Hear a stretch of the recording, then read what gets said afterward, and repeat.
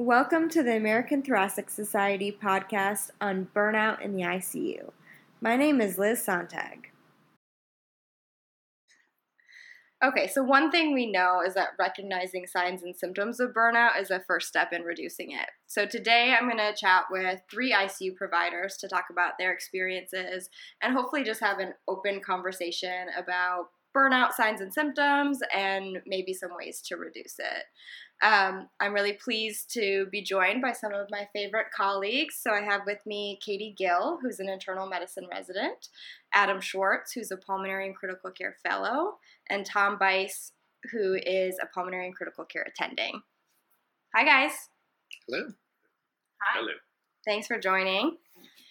A couple of years ago now, ATS, CHEST, SCCM, and AACN came out with a collaborative statement named Burnout Syndrome in Critical Care Healthcare Providers, a call for action. And that paper talked about the negative effects of burnout, including increased rates of job turnover, decreased patient satisfaction, and decreased quality of care.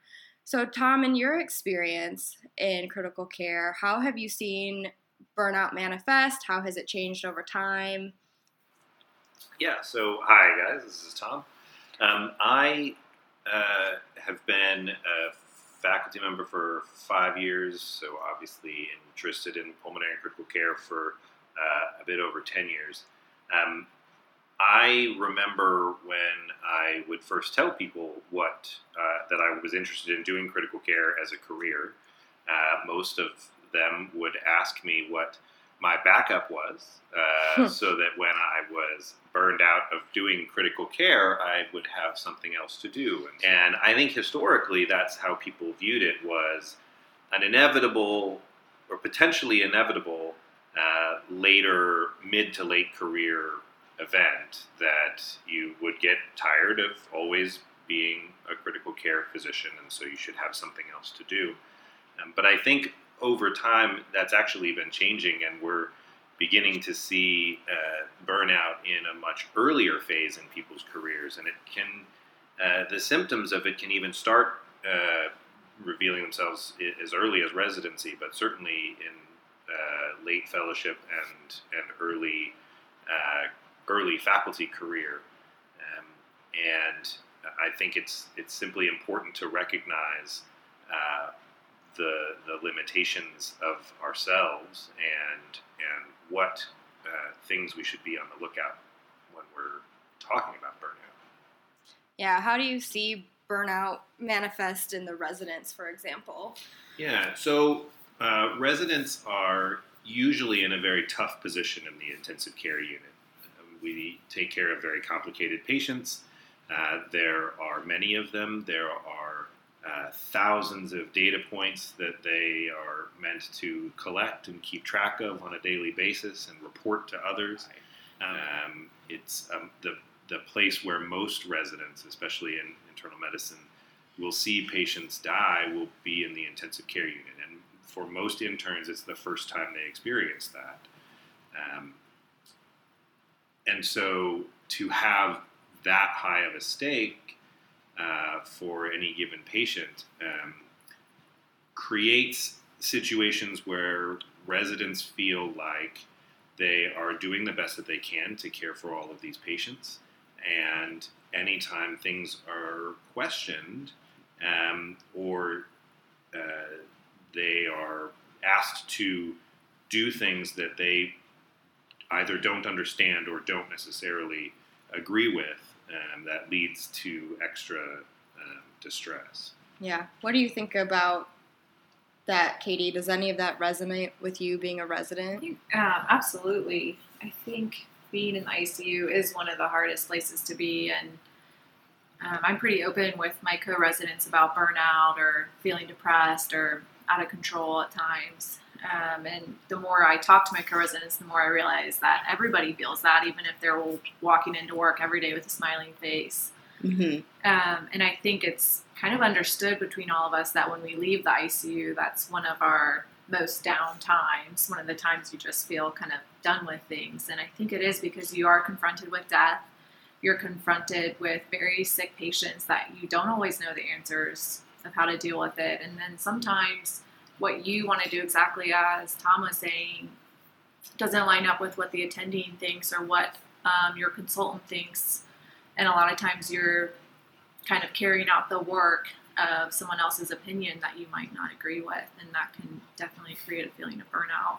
Yeah, I know when I get an intern in the ICU, I always tell them, this place is mentally, physically, and emotionally exhausting. It's mentally exhausting because we take care of incredibly sick, increasingly complicated patients.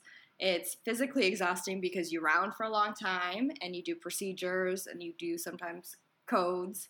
And it's emotionally exhausting because you're dealing with death and dying, and sometimes you're dealing with really complex ethical issues too. And so those three things kind of coming together, I think, make the ICU a place where people burn out faster than maybe other rotations. And especially those residents and fellows who are high functioning, really great doctors come in and have high expectations of themselves. And in the ICU, it just, because they have these high expectations, they feel like they're not meeting their own expectations, not even necessarily the team and the attending, their own ideals. And that can be really distressing too. I completely agree with that, Liz. I think when I first started as an intern and resident, myself, like many of my colleagues, come in with intrinsically very high expectations of ourselves. And I felt honestly like a failure for much of it until I actually spoke with one of my attendings, and he caught that I didn't seem like my best self and was talking to me and asked me why I felt that way. And he says, on paper, everything you're doing, you're not a failure, you're doing very well. But that's just, I think, a lot of times how we feel because we set these very high goals and expectations for ourselves. A lot of times in the unit, no matter what you do, your very best efforts are going to have very hard outcomes, whether it be actual medical care, whether it be discussions with family members, and all of that takes a toll. Adds up. This consensus statement says that some of the most common causative factors are the best and most productive employees, so kind of what we already said, rather than a late career phenomenon, early physicians, long hours, which we have in the ICU, difficult ethical dilemmas, and having difficult discussions with families, and then end-of-life care and high morbidity and mortality. So one thing I like to think about that worries me a little bit is that a lot of the signs and symptoms of burnout, the fatigue, the feeling of lack of empathy, the hopelessness, anxiety sometimes overlap with anxiety and depression. And we know that physicians have a higher rate than the general public of depression and of suicide. And so I wonder if there's any way to figure out the difference between burnout and clinical depression, and how we protect ourselves and each other. I can speak on that. I don't know so much if it matters to differentiate them. Yeah.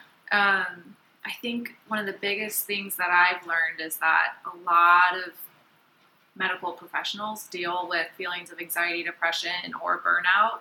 Pretty much it's pervasive. And I think it starts from med school, and you learn to justify it. Like, I've got a hard exam, I'm studying for boards, and then after boards you have that high of, I did well, okay, moving on to the next thing that's really hard. And so you have these highs and lows. And so you justify your feelings of anxiety or sadness or being stressed. And I think eventually for some people they catch up to where it's not manageable and you don't know how to identify it anymore. Is it burnout? Is it anxiety, depression? Does it matter? Yeah. And I think you get help. And one of the things I want to warn people about is that be careful labeling as just a phase. Yeah. Because I think a kind of a low level of stress can exist for everybody underneath that, and that once you kind of identify it as something's not right, it doesn't matter what you call it. If you get some help, it'll get better. It can get better. I would add to what Katie said. I have yet to meet a human being who has not when they've described it, benefited in some way from therapy. Yeah. And so it turns out you can talk to therapists about all kinds of things. I think we all have to do a better job making sure that we know what resources are available at our institutions, and also taking time in the ICU to have open discussion and time to debrief about really challenging cases or really mentally or emotionally taxing patient care.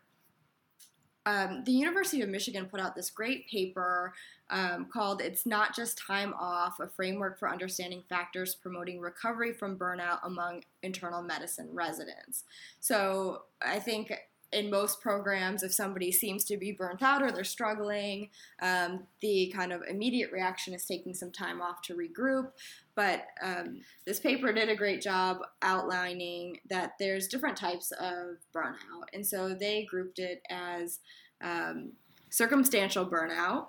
So thinking about things like your workplace environment, whether you're getting along with your colleagues, if something's going on at home, your finances, circumstances that are causing you stress, anxiety, and then existential burnout, this type of burnout where you're not sure if you chose the right profession. You don't know if you want to be a doctor anymore. You're kind of questioning your role and the value of your work. And that paper really resonated with me because I've had a couple of residents in the ICU come to me and say, I don't know what I'm doing. I don't feel like myself. I don't know if I should be a doctor. And I think that burnout is a little bit scarier and a little bit harder to fix. You guys had any experience with that?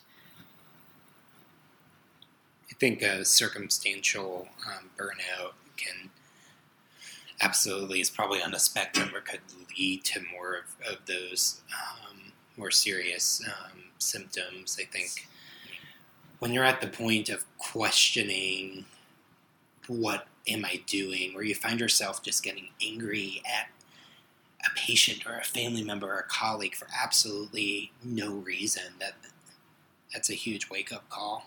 What's amazed me in my very early and young career is, as you said, Liz, reaching out to others when you need help, and just as importantly, recognizing it in others. It amazes me that you're not as alone as you think you are. There are some people that will never want to talk about it, but there are much more that actually will. Yeah, and I'd like, what you said, the fatigue and the exhaustion isn't just physical exhaustion, it's emotional exhaustion.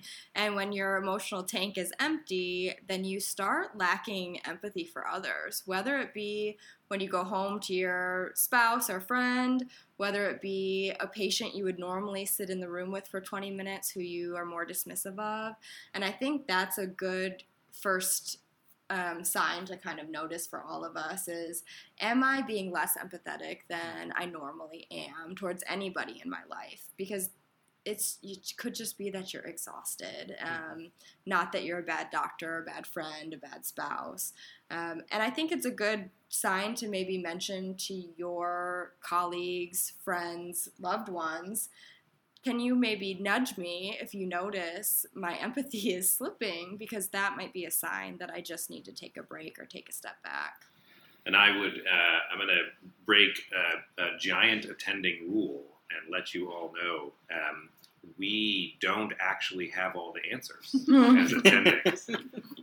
One of the places that I go all the time when I don't know what to do next or I have questions are two of my co-fellows who were all faculty now, and we have a group text thread that we have lovingly dubbed the safe space.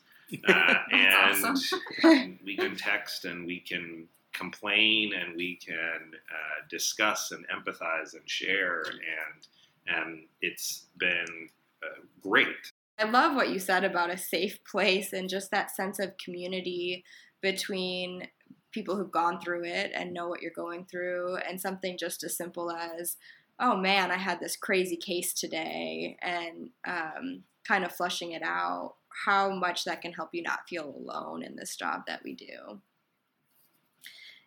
Katie, are there anything in your residency program that have been implemented to try to combat burnout amongst the residents? We have a program called Taking Care of Your Own, and it is awesome. Essentially, it's free psychiatric and then psychiatric therapy and cognitive behavioral therapy, I think, that they schedule with them, and you don't have a copay. You can cancel it the day after your appointment, and they will be understanding about it. The people that are the providers in this program are highly trained and work specifically with healthcare professionals, and so they know our types. They know that we are type A. We are very hard on ourselves. We have high expectations of ourselves, and so I would advocate them to anyone in my program. And something that I take it on myself to do is to let my co-residents know, and I try. I think there's a stigma with getting help and with saying, I'm sad, I'm going through a hard time. I think some people can feel weak when they do that, and I actually see it as a strength. Yeah. When I see people that I admire say, hey, I went through this hard time and this is how I got out of it. I really admire that, and so I try to be open about what I have done and what I've gone through, and I can't imagine not having a program like this in place, to be honest. Yeah. Maybe we could all say things that we think work really well to combat burnout and things we would like to see change, especially in the ICU setting. I think for me, one thing that has really helped is that I check in with each member of the team individually in a room by ourselves, and I find that they're a lot more open about how they're feeling and where their struggles are, and then they can be addressed early on in the ICU. And I've gotten a lot of great feedback from interns just saying they feel like they can talk to their fellow, and that's helpful.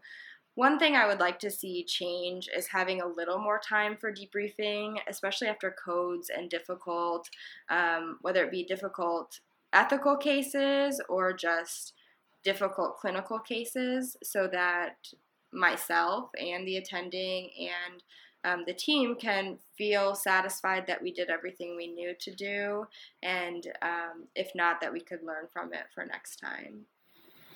I think that's great, Liz. And I especially love that you are checking in with team members. I think, especially when it's top down, that approach is really helpful. As a new upper level, I was checking in with my interns in the ICU, and you will find if you talk to them, they are upset. Yep. Even if they are doing great, performing higher than I ever did as an intern. I'm so impressed with them. They feel terrible about themselves, and they feel terrible about what's going on around them. I haven't talked to an intern that said, I'm loving this, I'm crushing it. I think people leave the ICU. I think people leave the ICU with a sense of accomplishment, and they've learned a lot, but while they're in it, it's hard. It's really tough. And so if you check in and you say, like, how are things going? And I think validating people and saying, you did a great job on this. It sounds so simple, but we all are very insecure. And just having that validation, like, you're doing everything you should be. That's a great thing for all of us to remember is say out loud when somebody did a good job. Right. You did a good job. And that's maybe something we could all try to do a little bit I think more. It's tough, too, because we're just kind of expected to do good. So if you do good, great, you did your job. But so we're not really... But it's sad, right? Like, for at least the three of us who have chosen pulmonary critical care as our career, we want people to be in the ICU and say, I'm loving this, I'm crushing it. And the fact that nobody feels that way is sad, because even though it's a hard place and there's a lot of emotional difficulty, it really should be, for me, it's the funnest place in the hospital. So, trying to do things to make sure other people feel that way, I think, would be important. I love the idea of calling things out. Like, that was really hard that we did, and I don't want to use the word normalize, but that's the word that comes to mind. The feelings that we all have, and again, it surprised me over and over how many other people feel the same things. That everyone wears their feelings on their sleeve at any given time, but being willing to talk about it with your friends, your colleagues, whether it be your coworkers or on a text message thread with old friends. That's extremely powerful. I think it's a huge step that it's being recognized. More and more programs are taking further steps to educate about it, to make resources available, to seek professional help. I think the stigma, to an extent, is hopefully getting better. fading. Yeah, so I love, that Katie on one hand said, let's say more things like, you did a great job, that was awesome, you're doing good. And then Adam brought in, let's also say out loud things like, that was really awful, or that was really hard, so that we're validating both when people are doing great and that we're all feeling some of the struggle. What about you? I feel the need to say something now because I sounded really negative earlier. But one of the things I love about the ICU is the camaraderie and like the team spirit. I remember I was so shy at the beginning of intern year. I didn't speak. And then the Mickey was one of the first places where I finally started, like, I could feel like myself, and you got really close with people, and it was just kind of fun. You're in the trenches with people. And one of the things I also love about the ICU is the attendings. We have awesome ICU attendings, and one of them was, we were on a Saturday this year, and I was an upper level. I'm a new upper level in the ICU, and we had a really sick young woman around our age, and it was terrible, and the attending was there way past when he should have been, 11 o'clock. It was one of those days where all the outside hospitals were transferring their patients in because of the hurricane, and it was a terrible, terrible day. And he stayed there with us, and he was there for every step of the way with us. We talked openly about it. We said how bad this sucked, that we were losing her. Yeah. And that is one of the cool things about the ICU, is that he wasn't just an attending. He was kind of our friend in that process, a leader still, but with us every step of the way. Yeah. And you don't get that in every rotation, every subspecialty. No. Yeah. No. What do you think, Tom? That's a great story. I wish I was that attendant. But I was not. I would say, actually, again, to go back to say where we don't have all the answers. And so one of the ways that I always introduced myself to a team that is either just starting in the ICU or that I'm just starting in the ICU with a team that's been there is to begin in a way that is not insulting, but to say, I have very low expectations for your ability to practice critical care. That has surprised me at how easy it was and how easily it actually worked to let the residents and the interns and the fellows even to know that, look, I don't expect that you are all experts at this point. And, I don't know everything either. You're going to hear me say, I don't know during this week, month, however long. I've said I don't know more than any other phrase in the ICU. And then the next thing is, like Liz said, checking in along the way, and most importantly, when you start to see things that are abnormal, even if it's just slightly, you break off and you meet one-on-one with those people. And that has been some of, like you said, the most powerful time that I've had to say, look, that didn't feel very good. What was happening? And I think that's the thing that I do the most different now than I did when I first started.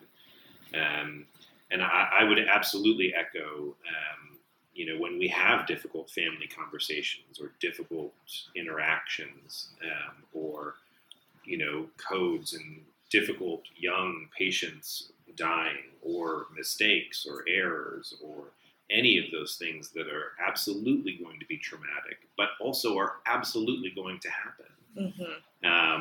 That it's important to say, what did we all think about that? And how do we all think that went?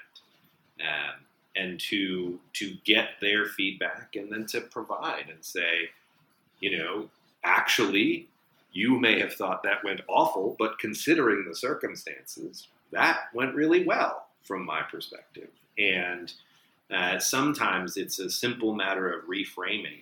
Yeah. We all are going to struggle with this, and I think it's important to highlight burnout as as an issue, especially in critical care. Yeah. Well, thank you guys for joining me. I think it's great just to have an open conversation, and hopefully it will resonate with some of our listeners. And for our listeners, thanks for listening, and don't forget to take care of yourselves and each other, and to know your resources at whatever institution you're working. Thank you.